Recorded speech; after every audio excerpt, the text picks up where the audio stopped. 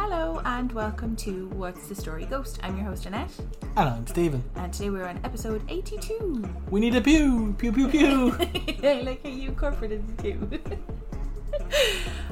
Today we are going to Los Angeles. Do you want to take a sip of water there, Stephen? No, I don't think I deserve it. We crack on? Crack on.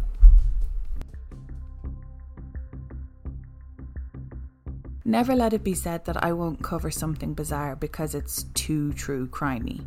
That being said, I'll leave out the gory details and focus more on the paranormal. But today's story isn't lacking in the strange or paranormal. For today's story, I feel I need to do a disclaimer. This episode will include mentions of suicide, stabbing, rape, filicide, and many other things that some listeners may find upsetting. So if this episode is too heavy for you, feel free to skip. We appreciate how much you support us in every other episode. When something blows my mind, I have to know more about it. And this particular case is both bizarre and utterly tragic. As with most deaths, it's seldom the person who is gone that I feel for. Don't think me as cold, but I feel more for the people that they leave behind. And the people left behind in today's story are still reeling from the ordeal to this day. Eliza Lam, also known as her Cantonese name Lam Ho Yi, was a 21-year-old college student studying at the University of British Columbia in Vancouver. Alyssa struggled with mental health issues and had bipolar disorder, but never let that stop her from leading a full life. In fact, she actively blogged about her mental health and ran the page called Ether Fields, which remains up to this day, recounting her struggles with depression and bipolar disorder. On January 22nd, 2013, Alyssa began what she called her West Coast tour. She was planning to visit San Diego, Los Angeles, Santa Cruz and San Francisco, but a tragic and mysterious event cut her trip short.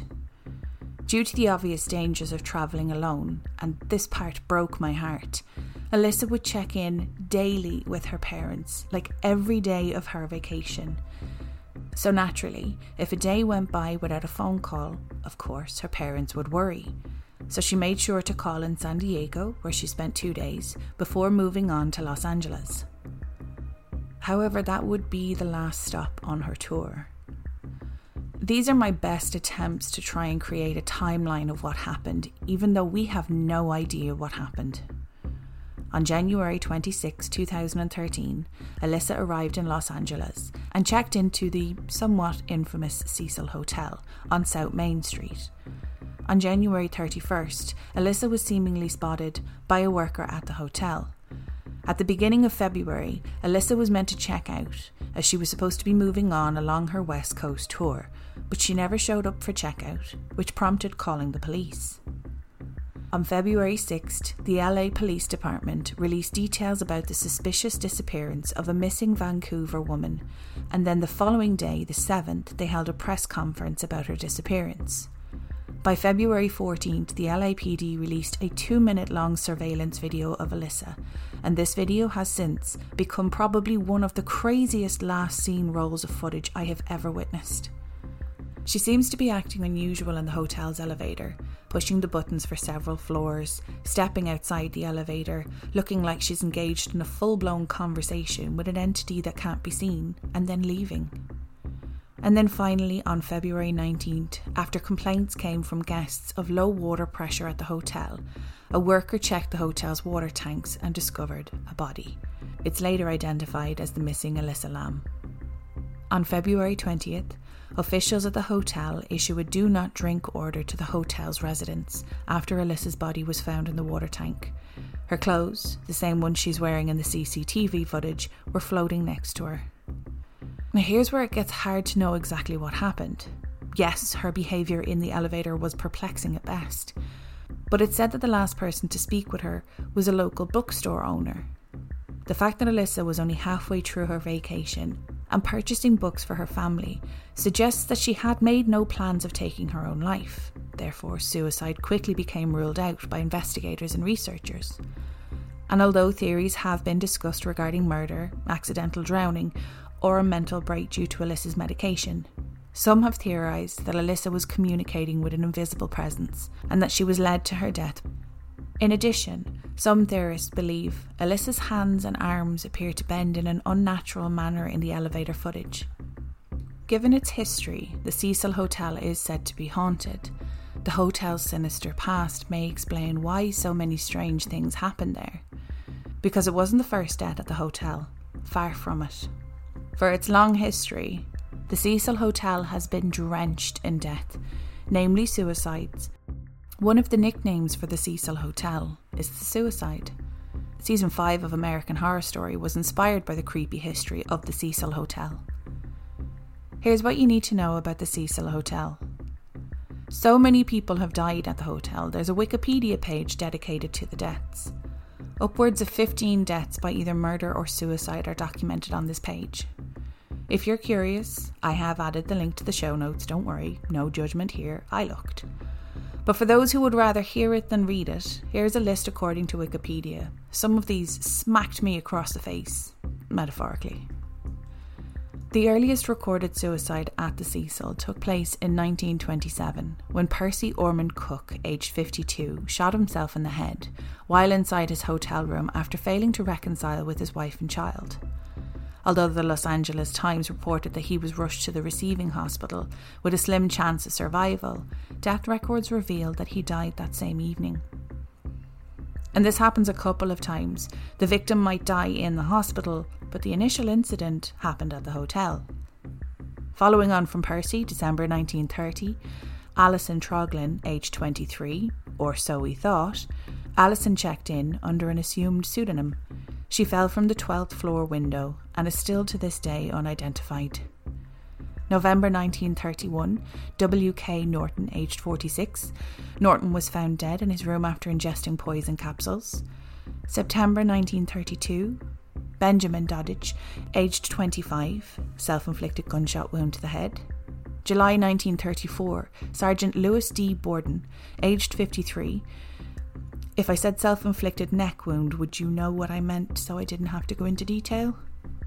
March 1937, Grace E. Margot, aged 25. Now her death is a mystery. I can't find a definitive answer as to whether her death was caused by the fall from the 9th floor window or the telephone wire she landed on and ended up wrapped up in. What's even stranger is police were unable to determine whether Margot's death was a result of an accident or suicide. But I also wouldn't be surprised if someone didn't dismiss the idea entirely that she may have been murdered. July 1938, Roy Thompson, aged 35, fell from the building.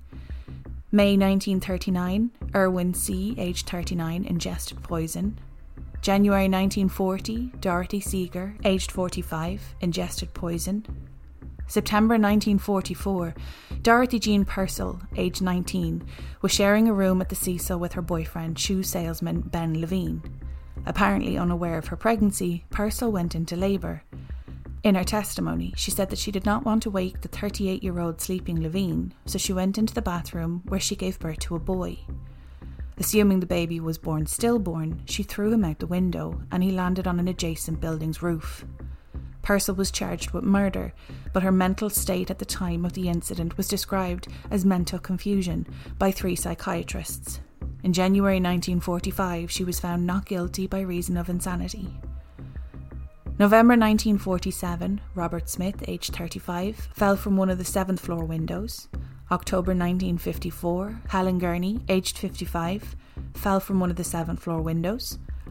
February 1962, Julia Frances Moore, aged 50, fell from one of the 8th floor windows. October 1962, Pauline Otten, 27, and George Giannani, 65. This one is tragic. Pauline jumped from a window following an argument with her estranged husband. Sadly, she landed on George Giannani, who was taking a walk at the time. The impact killed them both. As there were no witnesses to the incident, police initially thought that it was some sort of suicide pact between the pair. Subsequent investigation, however, ruled it for Giovanni due to him having his hands in his pockets and his shoes on. His shoes, apparently, would have fallen off with the jump. June 1964, Pigeon Goldie Osgood, aged 65. Osgood was well known around the area and had earned her nickname because she fed birds in nearby Pershing Square. There was no question of accident or not with Osgood's death. She was raped, beaten and stabbed to death. One Jack B. Elner, aged 29, was arrested and charged with her death after he was found walking through Pershing Square in blood-stained clothing, but he was later cleared and her murder remains unsolved. September 1992. In the alley behind the Cecil, the body of an African-American man was found.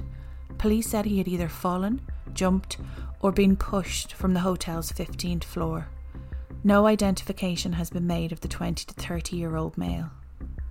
Then there was Alyssa, and then the most recent death, believed to be a suicide, occurred in 2015 when the body of a 28-year-old man was discovered outside of the Cecil Hotel. People believe that he had jumped, but according to the LAPD, the cause of death hasn't been determined. Another well-known case linked to the hotel is that of the Black Dahlia. The 1947 murder of actress Elizabeth Short is perhaps one of the great unsolved murders of history. Seemingly, Short was seen at the Cecil bar in the days leading up to her death. If we're being honest, the sighting was never actually confirmed, but it's easy to see how it would fall into the narrative. The Cecil Hotel has also housed serial killers over the years. In the 80s, the infamous serial killer Richard Ramirez, the Night Stalker, allegedly stayed at the hotel. In the 1990s, Austrian serial killer Jack Unterweger lived there. He was sent there to report on the different cultural attitudes about sex work in the US versus in Austria, when he went on a horrific killing spree targeting the sex workers he was supposed to be interviewing. Considering the hotel's history, when I asked myself who could be haunting the hotel, well, it could be any of those poor souls. There are stories of cold spots, shadowy figures, and a feeling of being watched, just like most creepy old buildings. There was a story doing the rounds a couple of years ago of a photograph showing a shadowy figure on the outside of one of the windows of the Cecil Hotel, looking as if it was about to jump, and other stories of seeing a spirit that looked a lot like Elizabeth Short. One of the biggest mysteries for me is how the hotel is still open, but people still come in droves every year. And with such a bad history of either death by suicide or murder, the only reason I can think of is just so they can say, I survived my stay at the Cecil Hotel. What do you think of that story? That was a great story. Oh, I had seen that particular season of American Horror Story, so I was like picturing it, and I was like, any minute now she's going to talk about Lady Gaga. I haven't seen that yet. Oh, spoiler alert. The only reason I haven't seen it is because after the circus, American Horror Story kind of got a bit weird for me. But yeah. I love The Coven and I love the first season, so yeah, have a look to see. I think I'll just skip the circus one altogether. Yeah, do. Because anyone I've said that to hasn't said, no, you should watch it because it's just weird. It is weird. It's more freak show weird than haunted weird. Whereas this one gets back to, like, the first one was haunted. The first one was haunty. Like, yeah, but that booga booga. We would have said off air there. I asked you if you'd ever heard of the Dahlia story. The Black Dahlia was actually in the first season, where the house belonged to a dentist, because seemingly that's what happened to her. She was okay. They don't actually know. It's a fantastic. There's so many different podcasts on it, but it's a fantastic true crime story. But she did complain in the days coming up to her death, or let's call a spade, the day she was murdered. Leading up to that, she was complaining of tooth pain. So when it came up in American Horror Story, I liked the way they stayed kind of true to that a little bit, because I don't know any of the other stories. Now, in fairness, the American Horror Story, where they have the saxophone player guy, the Axeman. Yeah. I only knew about that because I listened to a podcast called Unsolved Mysteries True Crime, and it's not just a podcast where the two hosts talk about a show like you and I do. They talk about it, but in the background there's like proper voice actors acting out the show. It's a huge production, but they're like, it takes about an hour to do a show, and I'm like, that's amazing. But this one, I did try my very best to watch, but I definitely got to listen to a lot of stuff from the Netflix series. There was like 4 episodes on the Cecil Hotel. I didn't realise how invested people got, because to me, I don't know, it was maybe 2012 before I really started getting into like maybe Facebook and stuff like that. Like her blog was on Tumblr. Tumblr just doesn't seem like an app that I would ever use, but it was so big for her at the time, and it was a wonderful outlet for her.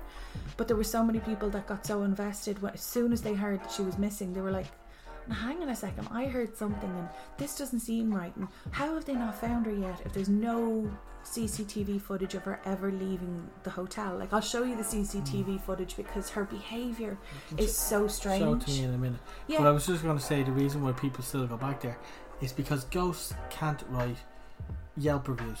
That's very true. Please don't come here, you may die. Yeah, you can't. It's like, no. Okay, you can type it in and they go press send. It's like, please give us an email account. Yeah. And Gmail doesn't give ghost emails. It's not ghost, it's ghost mail. But you know what's mad though, because the manager in the hotel was like, yeah, and I swear to God, as soon as it came up on the news, it was like, we just got super busy. And I'm like, she's saying that like it's a surprise. Like, what did she think was going to happen? Paranormal. When I was talking to the hairdresser the other day and I told her I had a paranormal podcast, I always feel kind of touch and go about how people are going to react to it. Now, even the people who say that it's not for them, but they still enjoy true crime or they still enjoy podcasts, always says, oh my God, you're so brave. And I'm like, they know that I do most of my research in the dark, don't they? They know, they can see it on my face. But the paranormal world for people is so alluring and they just have to be a part of it. But for them, I suppose because she was so young, like she was in her early 20s, because she was, I was going to say our age. She's not our age. She could be my kid sister. God, she couldn't be my daughter. I'm not that much older. But because she was everyone else's age at the time, she would have been our age at the time. People felt so invested because they got a little bit sleuthy, let's call it. There was a guy who is, I think he considers himself rock metal, so it's really hardcore. I have an eclectic taste when it comes to music. There are some music genres that I'm kind of like, do you know what, you go listen to it, that's cool, you go you. I would never disrespect someone because of their taste in music, but this is very dark for my liking. Like, it talks about corpses and bodies and blood. But someone found out that he had stayed in the Cecil Hotel, and one rumour turned into another rumour, and it destroyed him. Not his career, he was still trying to write music, but he didn't have it in him to do it again. But he just got bombarded on Facebook and Instagram, everywhere that you can think of that you get a message. And it turns out that he did stay in the hotel 3 days before the date she stayed there the year before. And no one apologised to him, no one recanted what they said, no one went into their DMs and kind of thought, you know what, it's very obvious I sent him a message, I'll just send him a message underneath this going, look, I'm really sorry, I just got so passionate about this. And people are dicks on their keyboards. But I didn't realise as well, I'm kind of raging now because I wrote this before I obviously, it's very evident that I wrote this before I watched the documentary. Because there was a conspiracy theory circling around tuberculosis. Oh. Because apparently there was an outbreak of tuberculosis in the hotel, and there is a tuberculosis, now listeners correct me if I'm wrong, but I think I heard from the Netflix series there is a lab specifically testing strains of tuberculosis where she went to college. Oh yeah. And they were wondering, was she patient zero? Did they send her in there? Because I didn't realise, I always thought Skid Row was like a couple of blocks.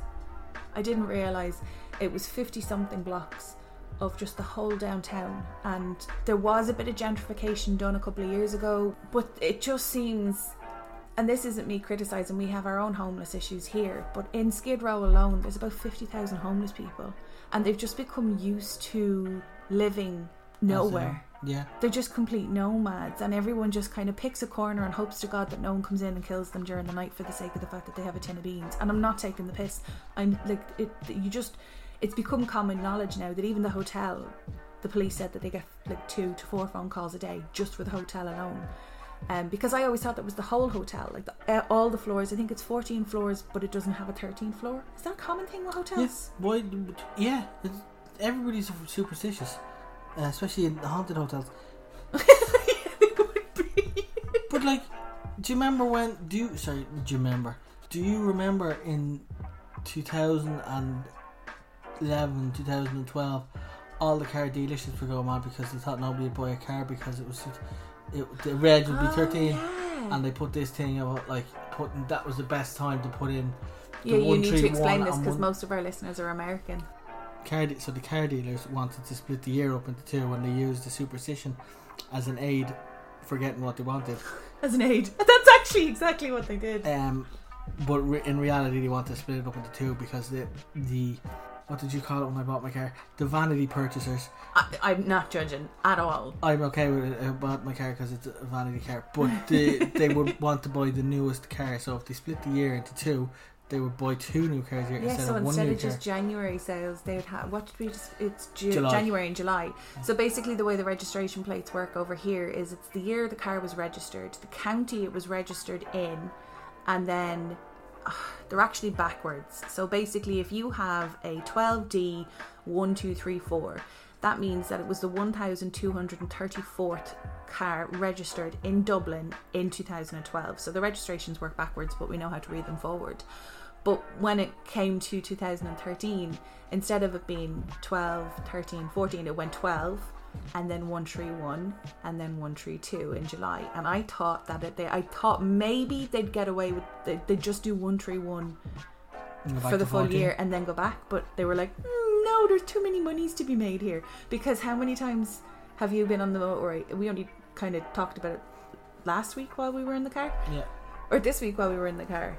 I said I hadn't seen any 232s yet, and I was like, no, sure, they won't be coming out until July. But why did we even get onto this topic? 13 floor. I was talking about Cars. superstition, and then you said what I said. I don't think I've ever worked in a building that had more than... Oh, and that's the other reason why we got a house. Yeah, that's actually true. We got a cancellation because somebody didn't want the house number 13. I don't think... No, I've spoken to my best friend about this, and she has basically explained it to me. A number is what you make it. If you got a smack of the number 7 bus when you were little, and ever since then the number 7 has just not been lucky for you, then obviously 7 is an unlucky number for you. But 7 seems to be a really good lucky number in Chinese culture, even in Irish culture, I suppose 7 seems to be a good number. And I'm like, yeah, 13's never done anything wrong on me. And if you're a fan of Strictly Come Dancing, Bruno Tognoli loves the number 7. And if you're not a fan, you've no idea what just happened. Let's crack on. I don't actually know because I haven't watched the show. The only thing I know about the show is "You're my favourite" or whatever it is that you. Is that? Oh yeah, you're my favourite. Yeah. Bruce Forsyth. You're my favourite. He says you're my favourite to everybody, and I think that's beautiful. That is beautiful. Because everybody's his favourite. Yeah, but he doesn't, and nobody knows. When I remember the first time you said that to me, I was like, "I'm your favourite what?" And you were like, "Just everything." I was like, "Oh, that is so much nicer than you thinking of specifics." Because I think what happens keep the compliments broad, kids. Yeah, no, you're dead right. Because what happens is, if you turn around to me and I said to you, "Why do you love me?" and your first answer was, "Because you're beautiful," I'd be like, oh, "Okay, you know I'm going to get old. And that's not going to last." Whereas if you're just like, "I love you," why? Just because of everything. I'm like, oh, alright, yeah, cool. So keep it, what's the expression? Keep it sweet. Keep it sweet. Oh wait, no, I think it was a serial killer who used to say that. No, it was a cult. Never mind. Was it? Oh, it was a cult. Yeah. It was Jonestown. Was it Jonestown? Something that was, keep sweet. Pray, keep sweet, or keep something, yeah, it's one of them. Yeah, there's nothing paranormal in there, so I can't cover that story. Was it the one where they shot the whole building down? No, that was Waco. Sorry. You were going to show me a video? I was going to show you a video. 20 minutes later. No, it's only a 2-minute long video.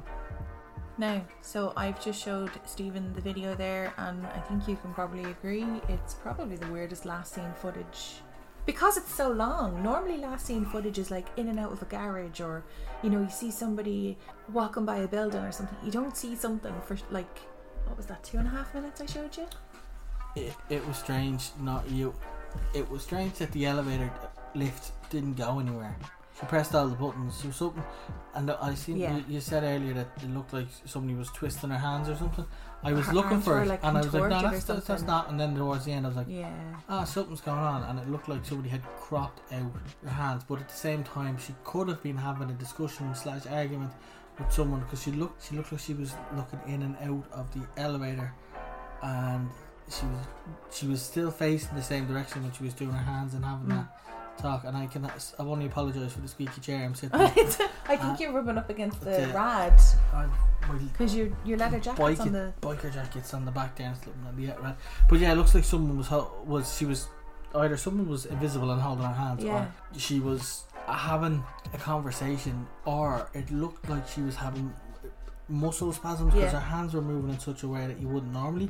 So I don't know, maybe her medication acted quite weird and she was having an epileptic fit or a muscle spasm of some description. The coroner took his time and made sure that he got all of her blood work back before he even gave a prognosis. I think that was probably the smartest thing to do, because there was so much media coverage on this. I can't even imagine the immense pressure that he and the rest of the LAPD were under.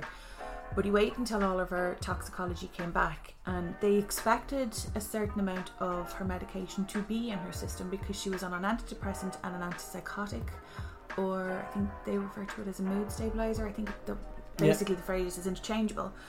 And they said that her dosage was the opposite to what I thought, was lower. So they reckon that she might have been not regimentally taking her medication while she was on, because I think that can nearly affect you worse. And if she's got without sounding crass, but a bad case of bipolar, you know the way diabetes is done out in different levels. I think bipolar is done out the same. It's different level. Yeah, so she was the worst level. So like if it goes wrong, it goes really wrong, and you have highs and lows, and you could be manic or depressed. They're both as bad as each other. Yeah, and because there's such a stigma about mental health in general, but in particular about bipolar disorder, I grew up thinking manic depressive was one mood, which makes absolutely no sense, because the way she described it was there are days where she could have 4 really good days, but she doesn't realise that she's manic, and then she ends up spending a week in bed. And I was like, right, so that's the moods, that's the highs and lows. Whereas I'd love to be able to say you or I, but I have my own stuff going on. But generally, a person at their peak mental health fitness will just be ebbs and flows, whereas someone with bipolar will be very, very high and very, very low, and you never know if you're coming or you're going. And the reason you're on these medications is to stabilize your mood. But I think the reason that she took this trip was to prove to herself that she was just like everybody else. And she wasn't. She was a fantastic person. She was far more interesting than most people. But I think she thought of it as, because there's such a stigma behind it, she was nearly, I can't tell people face to face that this is what I'm struggling with. But whereas online she felt that she had that safe space, that forum where she could, open up. So when the toxicology came back that the medication was really, really low, I think that because she was having such a great time on her holidays, she thought, I feel really great. And it's a common problem, speaking from experience. I'm not just saying this because it's something I heard. The common problem with people who are on medication to help with their moods is when you are feeling great, you're like, oh, I don't need these anymore. And there's a little voice in the back of your head going, yeah, you feel great because of the medication. Don't stop taking the medication. So when it was much lower, I was like, that makes sense. She's been missing doses, or she felt like she was having a great day, so she didn't need it. But the problem is then when you're not having a great day, and it does look like she is having a very intense conversation with someone. The main reason I want to cover this story on, I know it's a very true crime story, but there's the odd little shadow here and there. I find it very difficult to believe that so many people have died there, and under different circumstances, but even those who have taken their own life. We've discussed this before, how lost and alone and this is my last resort do you have to feel, and those feelings, those energies have to just stick to the walls. So that building is just covered in, it always reminds me of, which Ghostbusters was it where they made the slime? Yeah. Mm-hmm. That's basically what I think is left behind, just that residue, that sticky, horrible. It's the second one. It is because the baby's already in it. And the toaster dance. Oh, and the toaster dance. Anyway, we're going to go off on a rampage again. I thought to myself, was she potentially, and I'm not taking away from the fact that it could have been her medication, and I'm not taking away from the fact that somebody might have seen her, known she was vulnerable, and took advantage and lured her to the tank. There's a number of different things that could have happened, because she can't physically have put the lid back on the tank. It didn't have it didn't have a latch that you could just pull this 20-pound door back on top of yourself. So to get it off and jump in, that's one thing. But this thing is 10 feet tall, and she's tiny. She's 5 foot something. So there's no way that she would have been able to put the hatch back on after she'd already fallen into the water. For whatever reason, she got in there of her own accord, or she was hiding from someone, or she was held at gunpoint and told to get in. There's so many reasons that she shouldn't have been where she was. Aside from the fact that the hotel should have locked it. Because, you know, that's basically the hotel's drinking water. That could have been a contaminant, which ended up turning out to be a contaminant. It was just her. But there's so many different things I don't want to take away from. I have to also visit the idea that maybe there was a presence there that... Well, you have to, because otherwise you're not a ghost story anymore. I know. But I have to latch on to the fact that if her mental state was not at its peak healthiness, and she was in any way vulnerable, and she was like a part of bipolar, her bipolar is that she was hearing voices. And then it made me think, what if every single person who took their own life, murdered someone there, did awful things while they were there? What if they were all visited by the first person who took their own life? There's not one person who took their own life that didn't have an estranged husband or a strained relationship with their wife, or had a massive row and felt like there was nowhere. I have to at least be open to the idea that she was lured. Granted, her death is classed as an accidental drowning, because she did accidentally drown. How she got in there is the absolute mystery. I have to wonder, was she lured? Well, yeah. If that particular series of Netflix is anything to go by. Yeah, the Austrian fella, I didn't realise this, because I knew that he'd killed 11 people. Yeah. And I was like, oh my god, that's mental. He killed one person while he was in Austria. The rest of them were in the US. Yeah.